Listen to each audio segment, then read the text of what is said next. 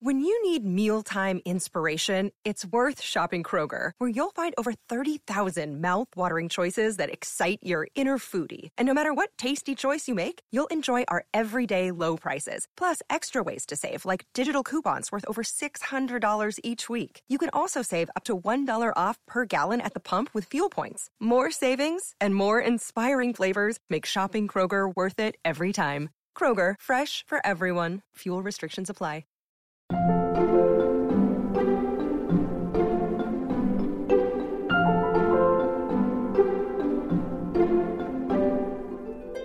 I don't believe in objectivity as something that happens in journalism. I think that we always have some kind of subjectivity. And so I wanted to always let readers know who I'm referencing and if I have a relationship to them. Mm-hmm. And I wanted to reject the idea that that in any way denigrates the quality of the work. Welcome back to Working. I'm your host, June Thomas. And I'm your other host, Isaac Butler. Isaac, it's always awesome to talk to you. But I think I recognize the dulcet tones we heard at the top of the show. Who do they belong to? Yes, we heard the dulcet tones of journalist, professor, theorist, and all-around mensch, Steven Thrasher.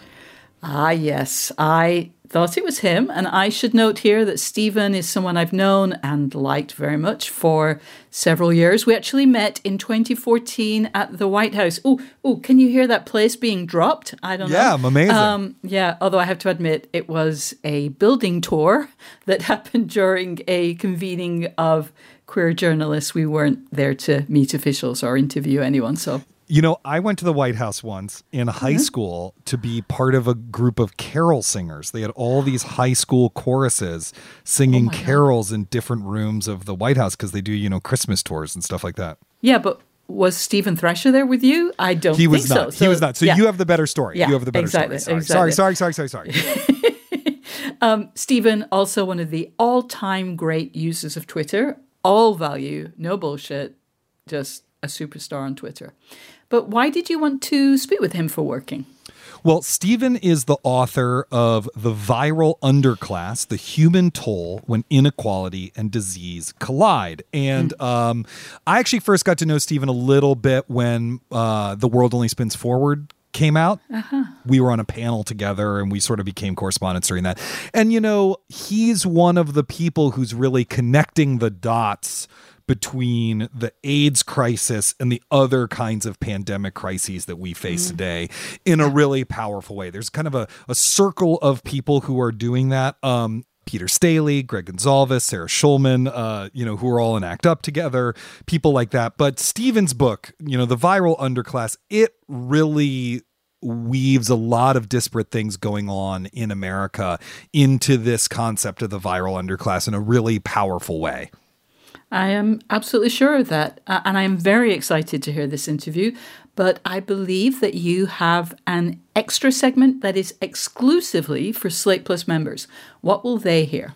Well, I asked Steven about his career journey. He started out studying screenwriting, and he's now a journalist, author, teacher, activist, focusing on science and medicine and inequality. So how did he get here from there? What brings him from one place to another? And it's a really fascinating story, I think.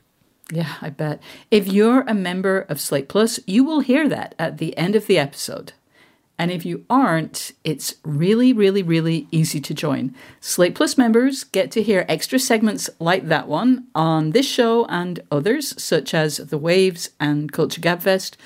You'll get bonus episodes of podcasts like Big Mood, Little Mood and Apple's Podcast of the Year, Slow Burn. And of course, you will never hit a paywall on slate.com. To learn more, go to slate.com/workingplus. All right, let's hear Isaac's conversation with Steven Thrasher.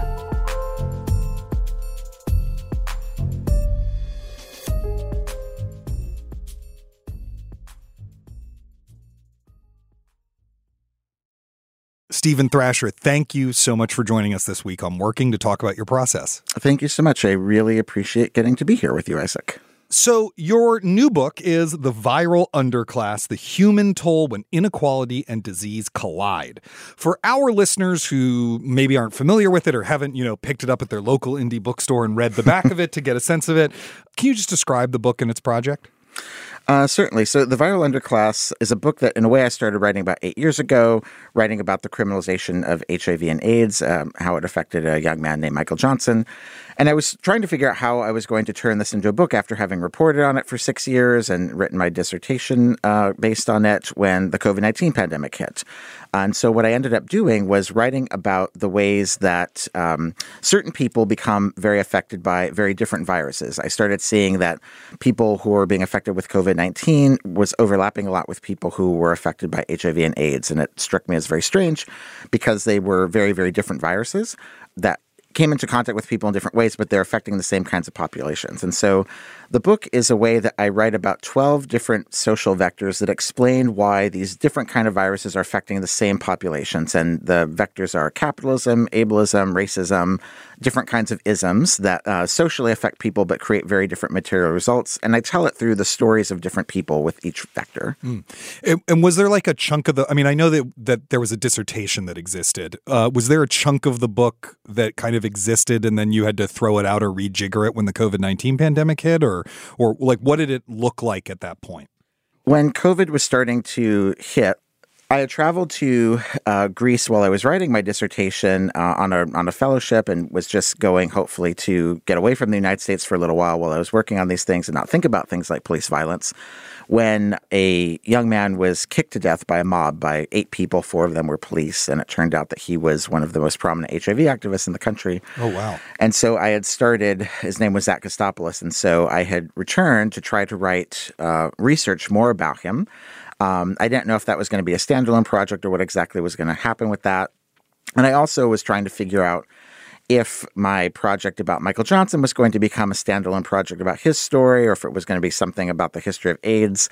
And I was in Athens when the first case of COVID was diagnosed there, and then I returned to the United States, and then, of course, COVID took over the whole world. And so I didn't know. I'd been working with an agent. I was trying to write a book project. I didn't know if I was going to lose my job as a professor. I didn't know if people would buy books. I don't know if, none of us knew what was going to happen. Is the economy going to collapse or all businesses going to go out of business? My agent, Tanya McKinnon, very smartly said, I think people are going to watch everything they can watch on Netflix, and then they're going to run out of things to watch on Netflix, and they're going to start reading books and buying more books. And that's exactly what happened. Book sales went up. Yeah, it turns out there is not an unlimited amount of things on Netflix. You think there are, yeah. but you can reach the end of Netflix eventually. Right. And you can run out of books that you've already read. So, right. People kept writing and reading books. And so Tanya actually asked to look at my dissertation, which had a narrative arc to it, but also had very technical parts. And the last chapter was called The Viral Underclass. And that was kind of how I'd ended the book after I'd written about lots of theoretical things and the story of this young man who'd been arrested. I wrote about how I saw activists talking about if they reformed HIV laws and left some of them on the books in ways that some people get prosecuted for them and others wouldn't, that was going to create a kind of viral underclass. And I looked more into that phrase and the origins of it. And Tanya and I talked about it and decided that what I should do is use that as an analytic to look at past pandemics, particularly HIV and AIDS, but also to some degree hepatitis and tuberculosis and the 1918 flu pandemic, and to use that as an analytic, as a way to think about how pandemics happened, and to use that as a way to explore what we didn't know was going to happen. March 2020, we didn't know what was going to happen with COVID. Right. So that was kind of how it began, and another move from it was, I think, the dissertation and my previous reporting on this had really focused on the ways that HIV criminalization showed a kind of systemic racism and illustrated a kind of racism. And in this project, I started seeing how the same dynamics, of course, applied to racism, and I write about that a lot. But I also saw in Greece, with the killing of this HIV-positive Greek person, that was happening outside the context of U.S. race relations. It was happening to white people in Europe, and I saw ways that it was happening in Asia. And I saw how similar dynamics were happening around disability here in the United States and around the world. And so that became kind of the move to go from a project that was really about race and HIV to sort of say this illustrates a set of dynamics that can explain how marginalization happens, and viruses kind of give us the key to understanding how that happens.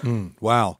One thing I love about the book is how generous you are with sharing credit for things. You know, if you get an idea from somewhere, you're not trying to claim it. So, for example, the term the viral underclass, you didn't coin it. You're adapting it and expanding it and everything like that. And you're very open about that. You talk about Sarah Schulman and you know, the way that she sort of opened your eyes to how viruses affect the world. The history of the world is the history of viruses, right?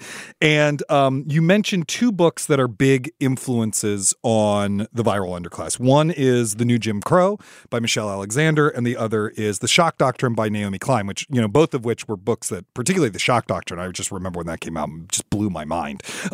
Were there other books you were thinking of as models, or, you know, when you're trying to solve the problem of how to accomplish what you wanted to accomplish in a book for a general audience or whatever, that you were looking to for inspiration, and what did you pull from them? Well, yeah, certainly. New Jim Crow opened my eyes in a lot of ways. And one of the things I was riffing on from her book is the way that she also writes about. She did not come up with the term New Jim Crow. It was something that she heard in Community, and she's kind of making a new legal theory or way or legal analytic for people to understand these dynamics in society. And so that really appealed to me. And I wanted to similarly credit, for a bunch of reasons, how I had learned this term from Sean Strube, how I'd first encountered here an activist using it in a different way, and how I was sort of building on it in a third way. And it was really important to me to credit people for a couple of reasons. I feel like when writing for print magazines and newspapers, editors are often trying to get rid of that. It is an inline credit. You can usually hyperlink, but there have been, you know, we've seen a couple of them this year, disasters where book authors have credited people in their footnotes or even in line, and then the adaptation ends up taking the credit out, and it looks bad for something the author tried to do.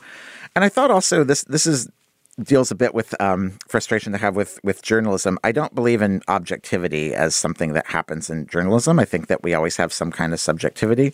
And so I wanted to always let readers know who I'm referencing and if I have a relationship to them. Not to take credit for the idea, but also to say, like, this is a person I'm in relationship with. And that's because I practice relational journalism. I try to have relationships with sources. I often have relationships with communities of readers that I'm writing about over time. That's certainly been true over the 10, 12 years I've been writing about HIV. And they also, I think the reader has a right to know that. The Shock Doctrine and Naomi Klein, I was so touched that she agreed to blurb my book, was one of the books that really opened my eyes to kind of how the world works. And I think that Klein also does this really beautiful work that is completely original and brilliant, but not written in academic prose, and is very widely accessible while also being very intellectually rigorous. Bell Hooks was a huge influence to me as well. When I first started thinking about going into an academic track, it was largely because I had read the work of Bell Hooks. And I remember feeling like I was coming home, like coming to an intellectual home when I started reading what she wrote. The book Fast Food Nation also had a huge influence on me. I think it came out in 1999 or 2000. And Eric Schlesser wrote this book about how fast food operates in the U.S. and really used that as a prism to understand labor, economics, environment, political, electoral politics, race politics, very much through this lens of thinking about fast food. And that was one of the reasons why I ended up doing a PhD in American Studies, even though his book is not an academic book either, but I found out the field of American Studies often will do this thing where you're sort of looking at one thing in the U.S. and understanding the dynamics of the U.S. through it. And I really admired the way he did that in that book. It had a big influence on me. And so in some ways, I thought about thinking of viruses the way that he had thought about fast food as a way to understand lots of things about the United States. But probably the person who influenced me the most, you already said, was Sarah Schulman, who I first encountered through activism about Palestine when she was involved at the LGBT Center and trying to make sure that a Palestine supporting group did not get thrown out of the center. And her book, Gentrification of the Mind. Great book. Yeah, really fantastic. Conflict is Not Abuse. I think these are books that are kind of our modern philosophy that help guide a lot of people trying to do ethical work in politics and in community building. And then also, which came out not too long before mine, Let the Record Show, which is a history of ACT UP New York. And the couple things that I learned from Sarah the most were that the story of viruses is the story of the United States. I don't think you can really understand U.S. history without understanding AIDS history.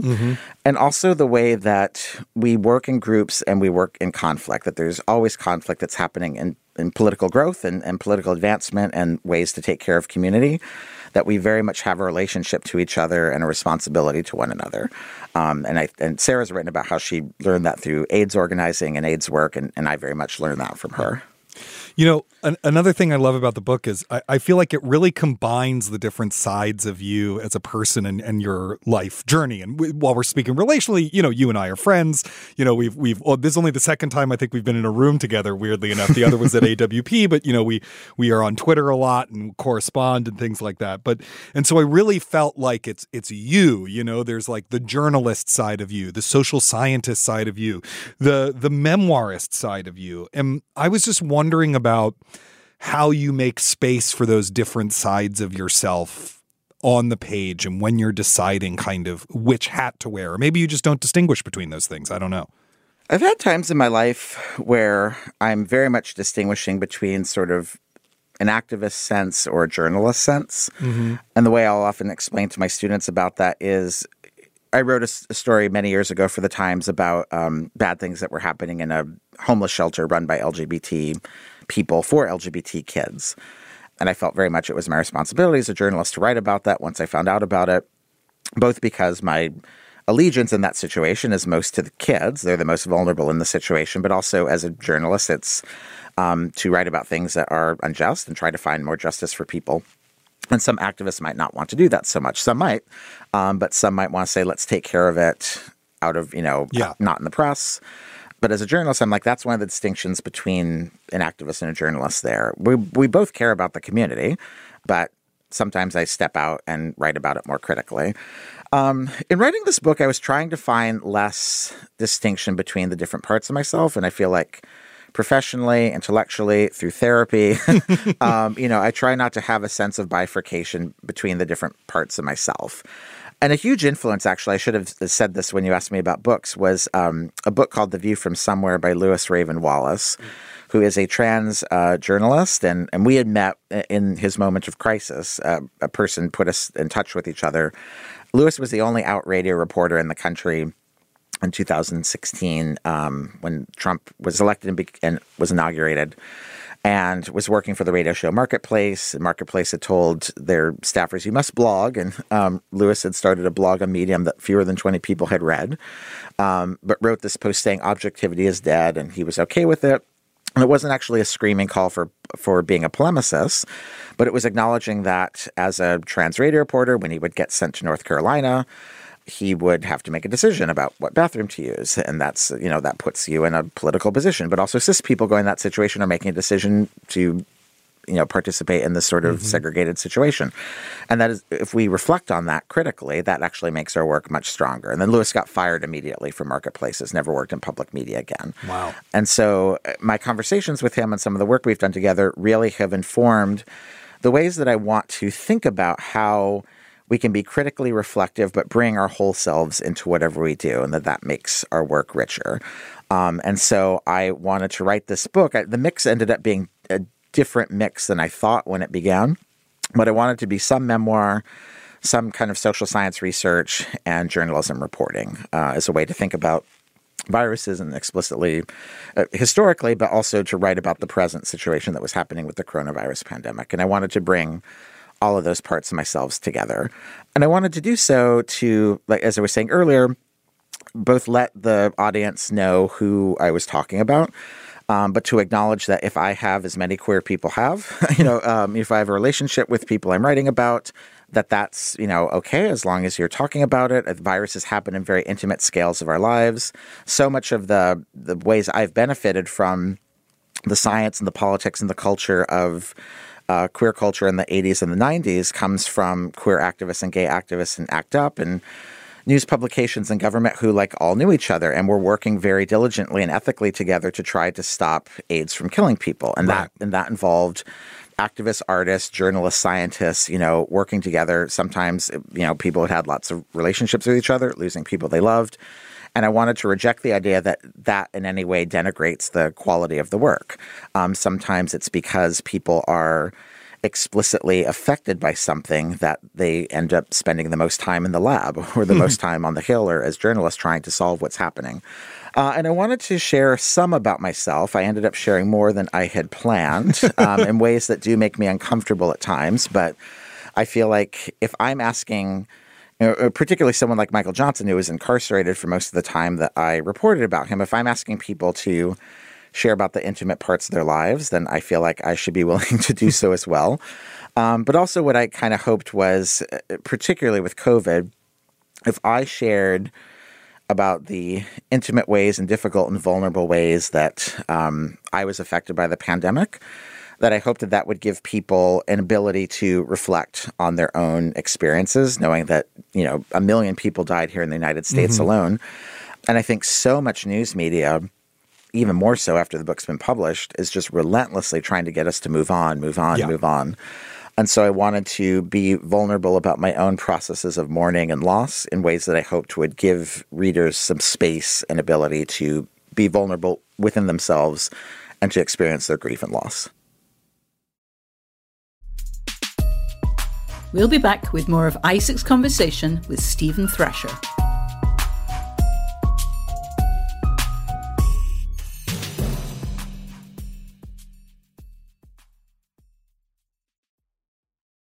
What's the best way to learn a language? Immersion, living where the language is spoken and using it every day in everyday situations.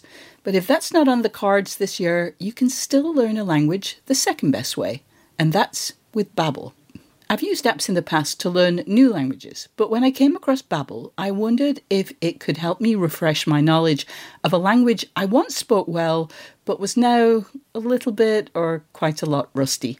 I have to say, I was impressed. The advanced lessons were really useful, tips and idioms that can help with in-depth conversations on topics that I can actually imagine chatting about. Babbel's quick 10-minute lessons are handcrafted by over 200 language experts to help you start speaking a new language in as little as 3 weeks. Babbel is designed by real people for real conversations, and the tips and tools are approachable, accessible, rooted in real-life situations, and delivered with conversation-based teaching so you're ready to practice what you've learned in the real world. What's more, all of Babbel's 14 award-winning language courses are backed by their 20-day money-back guarantee. Here's a special limited-time deal for working listeners. Right now, get up to 60% off your Babbel subscription, but only for working listeners, at babbel.com/working. Get up to 60% off at babbel.com/working, spelled BABBEL.com/working. Rules and restrictions may apply. Listeners, we want to hear from you. Every other Thursday on Working Overtime, we answer listener questions. So please tell us your creative challenges and let us help you. Drop us a line at working@slate.com. You can also send a voice memo to that address or give us a ring at 304-933-WORK. And if you're enjoying this episode, and we hope you are, don't forget to subscribe to Working wherever you get your podcasts. Now let's return to Isaac's conversation with Stephen Thrasher. You just mentioned sharing a lot about yourself. Sometimes some things that make you uncomfortable. You brilliantly teed up my next question, which had to do with you being present, the first person pronoun being present on the page. I know, like, when I was writing the method, it was like I really spent a long time wrestling with where am I in this book, and eventually where I came out was I'm going to be in the introduction and afterword. And then there's going to be enough of a sense of style in the book that, like, a subjective human being is writing and telling you this story. But because most of the story takes place before I was even born, and I'm not doing that many first, but I needed to get out of the way of it for the most part. Whereas you really did the opposite. You're very present on the page. You're sharing stuff about your own health problems and experiences in the American healthcare industry and all sorts of stuff like that. Yes, about my balls. About your balls, yes. Well, okay, yes. You're sharing, yes, you're talking about your balls. I was wondering, and maybe that was one of the parts that you were uncomfortable with. let's talk a little bit about the process of writing stuff about yourself that you still might feel uncomfortable with having out there in the world, even now the book's been out for several months. I've done a thing that multiple editors who are good have noted with me. You know something when multiple editors critique something that it's probably you and not just the editor. Right. And so one of them is like, I'll often have some impetus about something that I want to write about, but it feels like too hot or a little scary to write about. And I'll bury a short reference to it somewhere to the mid to the end of what I'm filing. And a good editor will find that, be like, no, move that to the beginning. So the way that happened the most in this book was I had a bunch of people read individual chapters because there's so many different things I write about. Mm-hmm. So I had a bunch of different people reading chapters kind of for expertise review to give me some insight about what they thought about the subject matter. And I'd given my second chapter to Greg Gonzalez, who's an epidemiologist and ACT UP alum, really wanting his insight on ACT UP history and some epidemiological questions. But he found like 2 paragraphs where I wrote about this friend of mine, Olivier. I was like, this seems like you're putting a lot of heart in it here. Why is this at the end? I really think the chapter should be about this person. And Olivier was a friend of mine, a person I had kind of a heart-love connection with, only also saw a few times in the years we knew each other, but corresponded for about 7 years. And I knew Greg was right. So I went back and rewrote that chapter, really framing it around this person, which also meant I had to show a lot about how much I love this person who's now deceased and how and why HIV had kind of intervened in the way that we related to one another. And the hardest thing about that was I had, he died in 2014. And the hardest thing about that was that I had like 6-7 years of Facebook messages with him. So I actually went back and read all of them and quoted from them and used them as an archive. And I felt like it was a hard thing for me to do. I also felt like I had to put a lot of myself in there too. So it wasn't unfairly just on this one person to make myself vulnerable. But it was a chance for me to put into practice something that I teach kind of intellectually, which is to use queer methods and to look for archives that you don't find in other places. And oftentimes when we're writing about people who had HIV or who lived with lives or deaths that were stigmatized or that were marginalized in some way, we're not always looking at traditional archives. We have to look in kind of queer spaces and unusual spaces. So this was an opportunity for me to practice what I preach and to utilize that myself. And that ended up bringing a lot more of myself into it. The other thing that was fairly obvious that I was going to write about once it happened, but I certainly didn't predict it, and I was very heartbroken about it, was that one of my closest editors who'd mentored me, Ward Harkavy at The Village Voice, died of COVID about maybe a month or 2 after I'd signed the book contract. And he was a really wonderful guy, very funny. An old school alt weekly editor, and actually had edited my first story where I ever wrote about AIDS in some way. He wasn't gay, but I think he was in a David Sedaris or an anti-David Sedaris way. I would say like there was a lot of queerness to his life. He had been a member of the disability community. He had a stutter. He was single for most of his life. He had pretty non-normative politics. He had been very close to lots of queer people, gay men who died of AIDS. And so I felt kind of a responsibility to him. And he didn't have close family, so I was one of a few people who ended up kind of settling his affairs and taking care of his estate, planning his memorial service. And so I ended up writing a lot about that process and how much I had loved him. And so that was a chance for me to practice some of the craft things that he had taught me. But also to share with people like what this loss was like in a way that many readers have written to me that they appreciated because they had some similar experiences and felt and appreciated feeling validated in what they'd gone through, again, in ways that were often encouraged, like just to move past and sort of say like, that happened a couple years ago, move on. Yeah. I mean, I think a lot of people have very similar experiences. My wife's uncle died during the first year of COVID. And I mean, we couldn't go see him when he was very sick for a long time, a stroke, everything, but we couldn't go see him when we knew that the end was coming close. We had one Zoom call with him, I mean, one thing you're bringing up here that I think is really important is that craft considerations and who we are and our values, they're not some separate thing. They completely overlap, right? It's not like craft is just this, left brain thing that exists in some, platonic realm. And you're like, the craft is speaking to me. It's also about who you are and what kind of values you have intellectually or, what matters to you actually starts to dictate how you create the work that you create. It seems to me.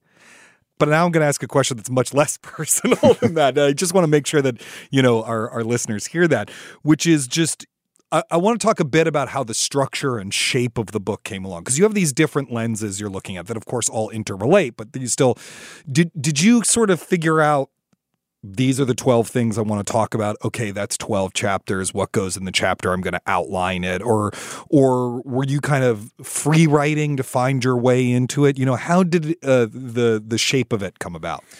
It happened in like a few different stages. So I wrote about this case of Michael Johnson, who got prosecuted for HIV, initially got sentenced to 30 years in prison.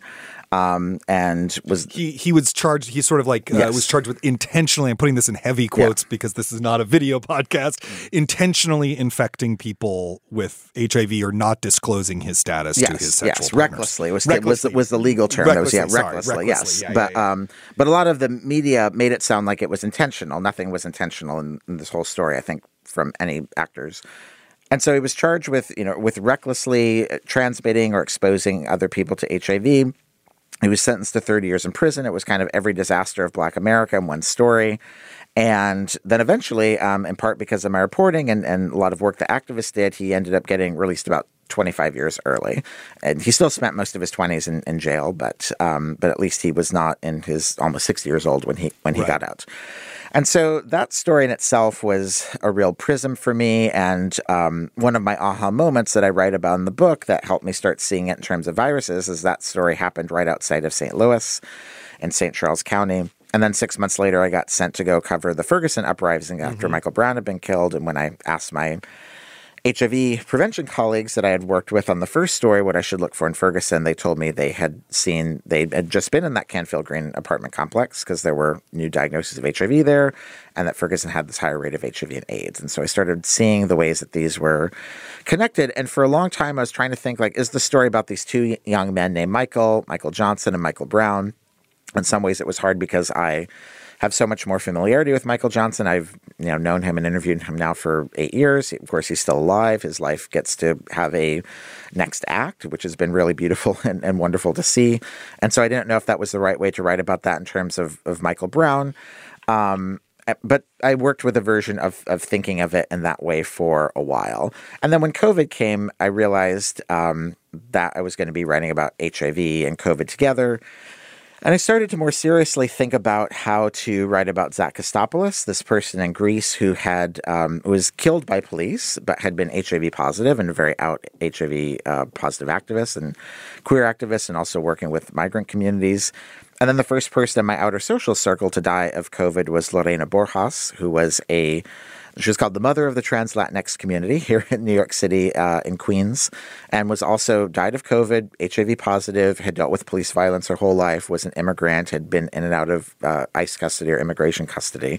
And so kind of as I was writing this proposal and realizing I'm going to be comparing these two pandemics, I started seeing there are these common themes that I'm seeing between them: ableism, capitalism, transphobia, how people have different access to prophylaxis or protection in different ways that creates very different risk. And so I started seeing kind of 8 and then 10, eventually 12. I think my publisher was getting a little concerned when it got up to 12.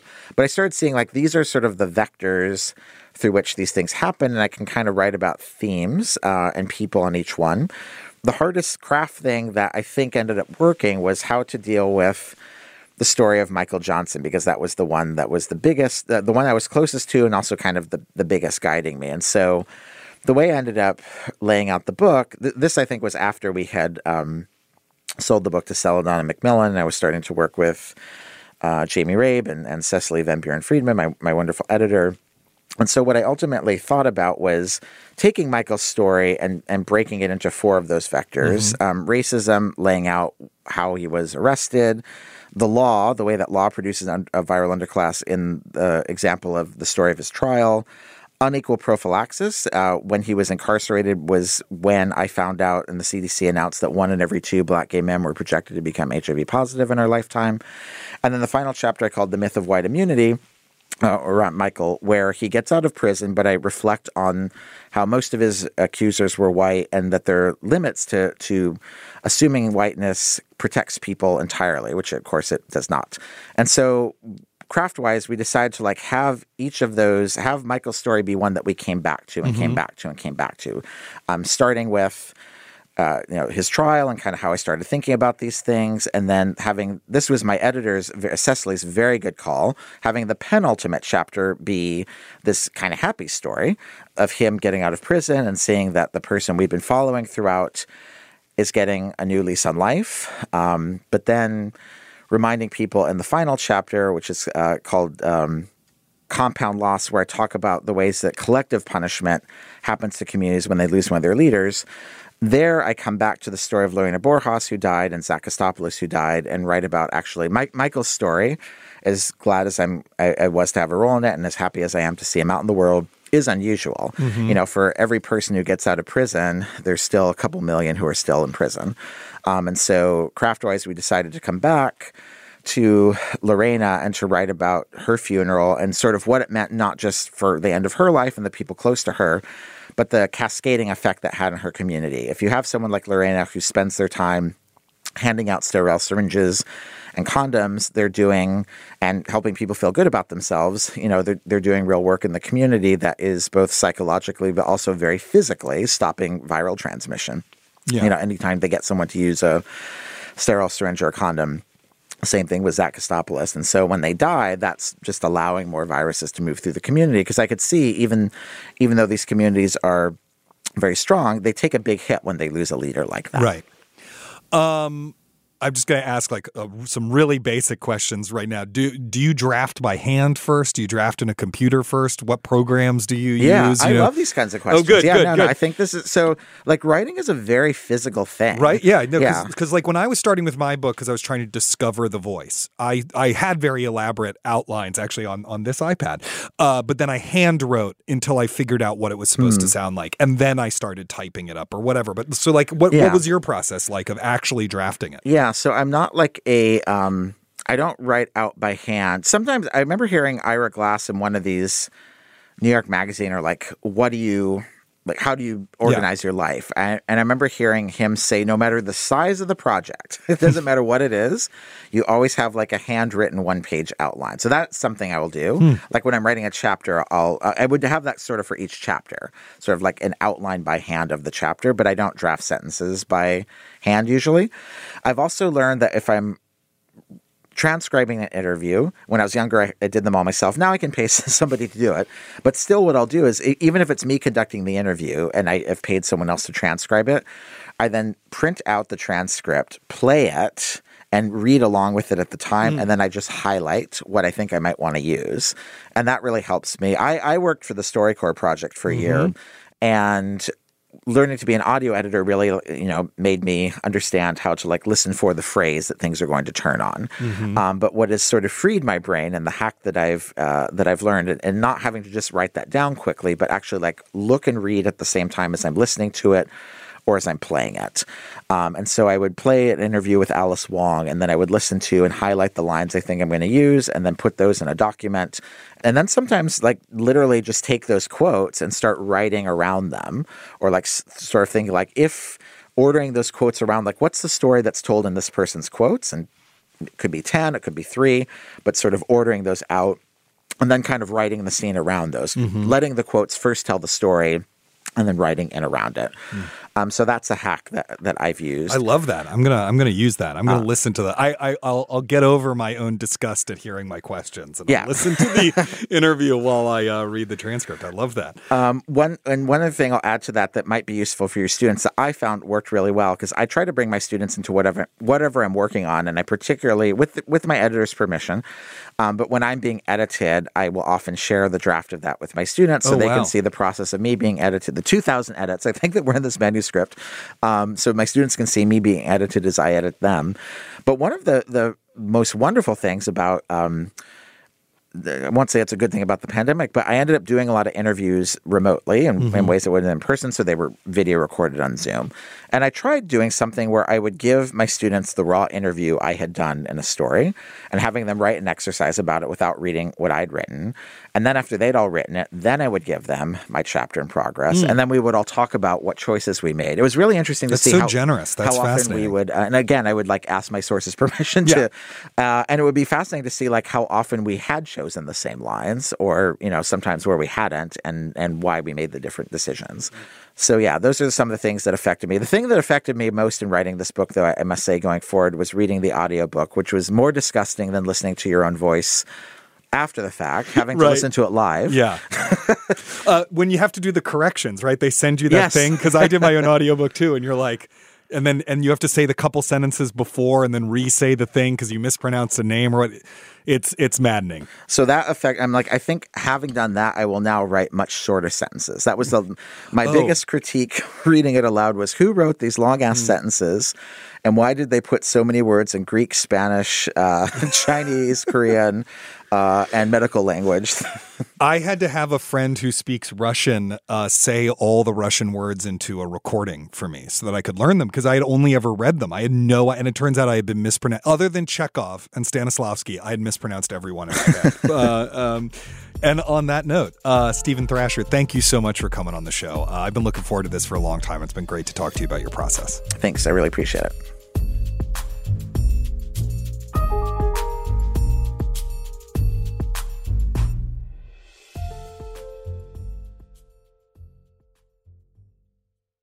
Isaac, that was really fascinating. Stephen is legit a great talker.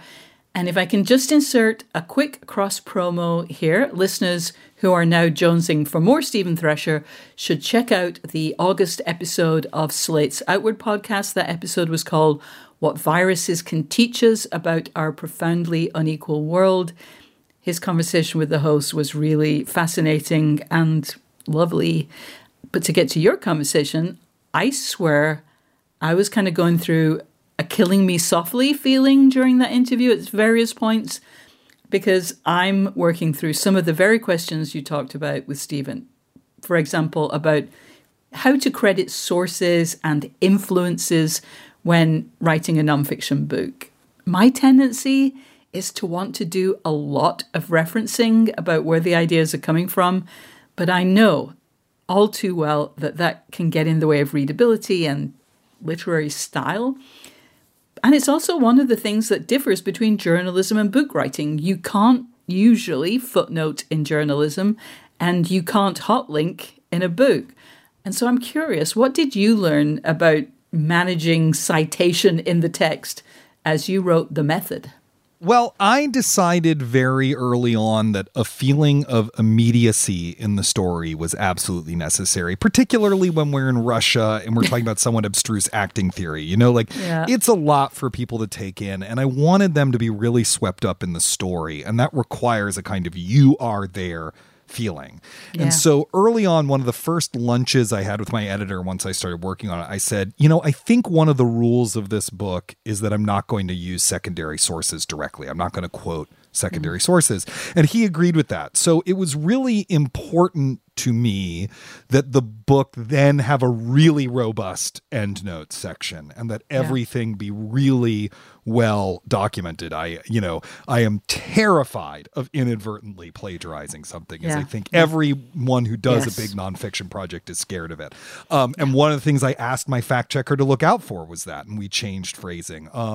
I caught one little thing between the galley and the finished text that I changed. It's like, this is something I care about really deeply. Yeah. When people use my work without credit, I get annoyed by it. So, I don't want to do that to other people. Yeah. And I think the way Stephen is doing it in his book is absolutely aesthetically the right decision for that one. And the way that I did it in mine is aesthetically right for the method. But boy, did that make the endnotes process a beast. So the big advice I have is this: do the endnotes as you go. Every time you finish a draft of a chapter, or maybe even a major section of a chapter, just pour yourself a cup of coffee or a glass of red wine and take care of the notes for it. You don't want to be in the position of doing the notes after the book is written. And has what you learned when writing your book changed the way you write journalism now that you're back to freelancing? Well, I definitely think I'm much better at research in general. You know, I mean, as you said earlier, the weird, annoying thing in journalism is that there's no citations, there's no footnotes, there's no endnotes, there's no nothing. You have to keep track of that stuff for fact checkers, but the reader doesn't really get to see it. So how do you fairly credit people without torquing all the sentences of the piece out of whack is a really serious part of the craft of journalism. Yeah. If it appears online, you get some help out of hyperlinks, right? Yeah. Hyperlinks are really your friend, and I really try to do that as much as possible. But it's also hard when, you know, like I have a piece going up later this week where very little of the research exists online. You know, most of it's in books. And so figuring out where do you put the according to, and how do you not just, you know, say that over and over again? It's really tricky. Yeah. I was nodding along when Stephen mentioned that when multiple good editors make the same point about something you do in your writing, it's probably something you should think about and maybe even consider changing. What's your equivalent of Stephen's dropping a tiny mention of something that really should be the central framing of the piece toward the very end of a story? That's a really interesting question, and I really want to hear yours, but I'll go first. What I would say is that particularly earlier on in my writing career, you know, I was working very regularly with Dan Kois right here at Slate. And the thing that he would bring up when he was editing me was that I tended to stop right at the moment when I needed to actually go further. And it's because I was nervous about running roughshod over the word count that he had given me. And Dan, in the many pieces we did together, was very good about saying, like, I don't really care about the word count limit. Hand me a big thing and let's carve the best version of it out of that so that we could see all the possibilities. And so to give one example, the very first big thing I wrote for him, that the Is Hamlet Fat piece, I ended on something that was sort of like, well, clearly there are interesting implications to Hamlet always being played by skinny actors, even though the character is described as fat in the play. And he was like, well, what are the implications? You have to tell us what the implications are. And I was like, oh, but I'm at 1,500 words already. And so the ending of the piece as it exists now is actually what grew out of that note. That's amazing.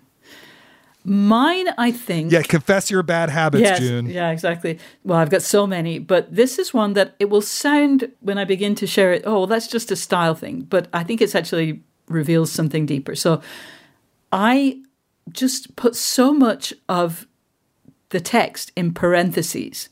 A piece that I wrote relatively recently for Slate, the editor, who of course is a friend, wrote back and said, I don't know if you've noticed here, but every paragraph ends with a parenthesis, and like that just seems weird. And yeah, that's just style. But actually, I think it reveals something about, I don't know exactly what, you know, of, am I not really committing to this idea? I'm just trying to pass it off as, I don't really want to develop this. I'm just saying, you know, just by the way, BT dubs. So I think that that's something that I do, that it's actually about not being willing to take some ideas seriously. I don't know, but that's one of the things that I repeatedly get pointed out. You know, what's funny about that, June, is that I think the thing both of our tics have in common is that we're like nervous about putting our like real feelings about something out there. And so we need a good editor, or at least needed earlier in our writing career, a good editor to kind of like push us off the diving board and into the pool. Isaac is a non-swimmer. That analogy scares me a little bit, but I'm going to let that go. The year that Stephen spent facilitating interviews for the StoryCorps project clearly had a big influence on his journalistic style. We do a very specific kind of interview here on Working. Certainly for me, it's pretty different from the kind of conversation that I have with a source. This is a word that I really don't like, but it's at least better than informant. But, you know, when I'm trying to get information and hopefully a few short, pithy quotes that will express their perspective and personality beautifully, what advice would you share with listeners about conducting information gathering interviews? First of all, the extent to which an interview goes well or doesn't go well is less in your control than you think. You know, it's really about the other person. And if they don't want to talk to you, you're not going to be able to get what you want out of them. Or if they're really a combative person, that's going to be a combative interview. And that doesn't necessarily have anything to do with you. It's not an indictment of you, That said, a lot of it is about the affect and attitude on your part as the interviewer. You have to be really present in the room with them or the phone with them or the Zoom or whatever. You have to give your focus. You have to make it clear that you're really listening to them. You have to be warm. You have to be inviting, and you have to prepare. Now, I actually think in the early days of interviewing, I got really caught up in my prep and it would be hard for me to kind of improvise off of it. Yeah. But actually, I do as much prep now as I used to. It's not that I do less prep. It's that the whole point of preparing is that you have kind of terra firma that you can then depart from and improvise off of. And if someone says something interesting, follow that trail or whatever, right? Yeah. I also think that in your manner and in the early questions you ask, you do have to demonstrate that you can be trusted and that you've done your homework and you know what the fuck you're talking about. Or if you don't, if it's very early in the story and they're, the first person you're talking to about it, you go, you're actually the first person I'm talking to about this. And so I may ask some kind of basic questions and I'm sorry about that. And then usually once you admit to that, they're like, oh yeah, don't worry about it. It's cool. It's fine. Yeah. Yeah. So before we go, because we're basically done for this week, but we have one more segment, and it's about a unique creative challenge of this time of year, the challenge of gift giving. June, you recently talked to our wonderful and talented co-host Karen Hahn about this, right? Indeed, I did. We talked about our strategies for gift giving, especially when the recipient does creative work. So listeners, we hope you enjoy this special holiday segment brought to you by Best Buy. Karen, let's talk about something that is a big part of the holiday season, gifts and gifting. Are you a good gift giver? Are you one of those people who takes pride in finding the perfect item for everyone on your list? I absolutely am. I love giving gifts. I start thinking about them a few months before December, to be honest. But the big problem is that once I actually have them in hand, I have a lot of trouble waiting until the holiday season to actually give them to their intended recipient. I'm always like, can I just give you your Christmas gift early? I just want you to see it because it's so great. What about you, though? Are you a gifting genius? I have to ask before I answer that question. Have you ever had to buy an extra gift because you've given it too early and you're like, oh man, I just got to buy something else. Oh. Yeah, I have. Oh man, you got to get the timing right. I know. It's so hard. Oh. So am I a gifting genius? I would just say I have my moments. I don't have to buy for many people. And I have a sort of repertoire of go-to gifts for several of my regular recipients, like stationery for my partner. And, now I think of it, stationery for my mom. A lot of stationery.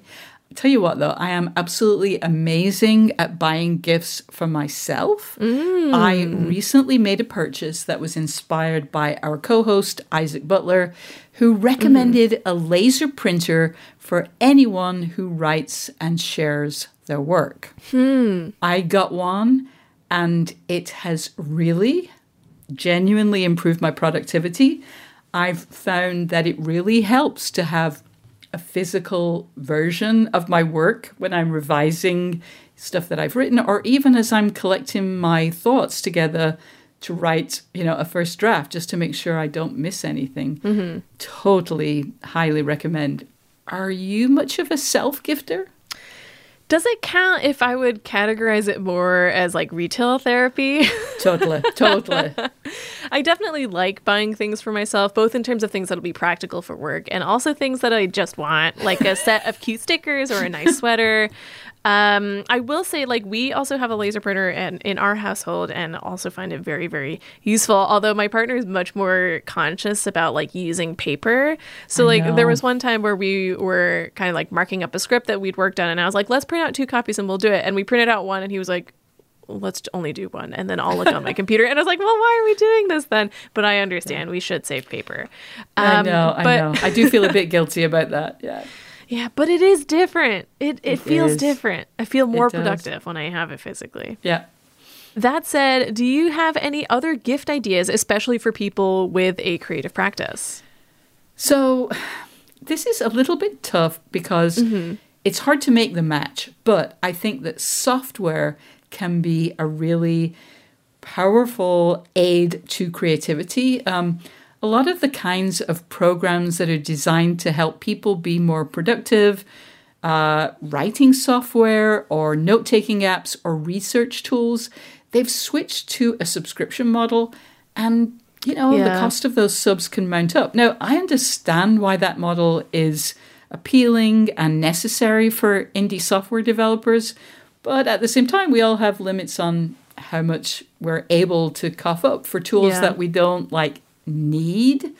But just because we don't need them doesn't mean that they can't be really helpful. So I would say, if you spot your partner in life or writing or, composing, whatever, watching YouTube videos about a particular app or program, get them a 1-year sub to that app or program. It probably won't transform their creative process, but it surely won't hurt either. And there's a decent chance that it will at least kind of give them a chance to be excited about going and sitting at their computer to just kind of mess around with the software. And that can get you in the mood to, do whatever it is that you do. So I have a slightly different question for you, Karen. Do you have any tips for products that kind of get you through holiday stress? Ooh, products is a tough one because I think my answer would usually be much more kind of metaphysical. I think a big thing is to make sure that you have something to look forward to, whether it's a holiday trip or a solo trip after all of your family obligations are taken care of. That said, I think it's also useful, this isn't a product endorsement so much as a little buy yourself a gift endorsement. If you've come to the end of something that's really tough, buy yourself the thing that you've been looking at. Why not? No one else is going to buy it for you, although maybe they will if they're a very observant person in your life. But yeah, don't be afraid to give yourself a little gift if you have the leeway to do it. Find something that'll brighten up your day, whether it's small or big or material or immaterial. Just having something that'll make you a little happier or be a light at the end of the tunnel will be helpful. Yeah, that's also a great way to change a habit that you want to, reframe is to, set yourself some rewards that incentivizing. Exactly. I just want to make a plug for kitchen appliances that will do their magic while you're in another room writing or drawing or whatever it is that you like to do. I'm thinking of a slow cooker or a device that, I don't know, maybe it's just popular in the UK, but it's known as a soup maker. Is that different from an Instant Pot or a hot pot? I think basically it's yet another form of slow cooker. Gotcha. But yeah, I think anything like that you can kind of set it and almost forget it. It gives you time to focus on your creative work, but then supplies you when you're ready to come up for air with something warm and comforting that can fuel you to do more work in your next session. And also, before we go, I must recommend books as gifts, especially 2 of them that are very near and dear to working. Karen's book, Bong Joon-ho, Dissident Cinema, out November 22nd. And, of course, Isaac Butler's book, The Method, How the 20th Century Learned to Act, which came out in February. Both are fantastic. Both will inspire you. Both will put you in a creative mood and make you really happy, which we all need at this time of year. Thank you, Karen, for sharing some advice. I already feel so much more relaxed about holiday gift giving. Thank you, June. This has been very fun. And don't forget, shop great deals on gifts now at Best Buy.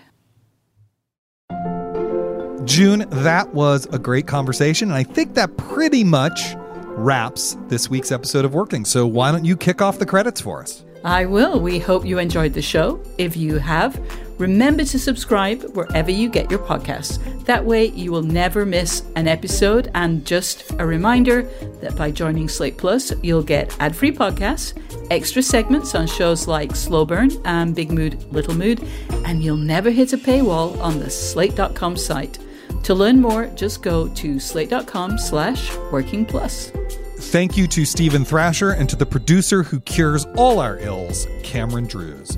We'll be back next week with June's conversation with Taffy Brodesser-Akner, who will be talking about the work she did adapting her novel Fleischman is in Trouble into an FX Hulu TV series. Until then, get back to work.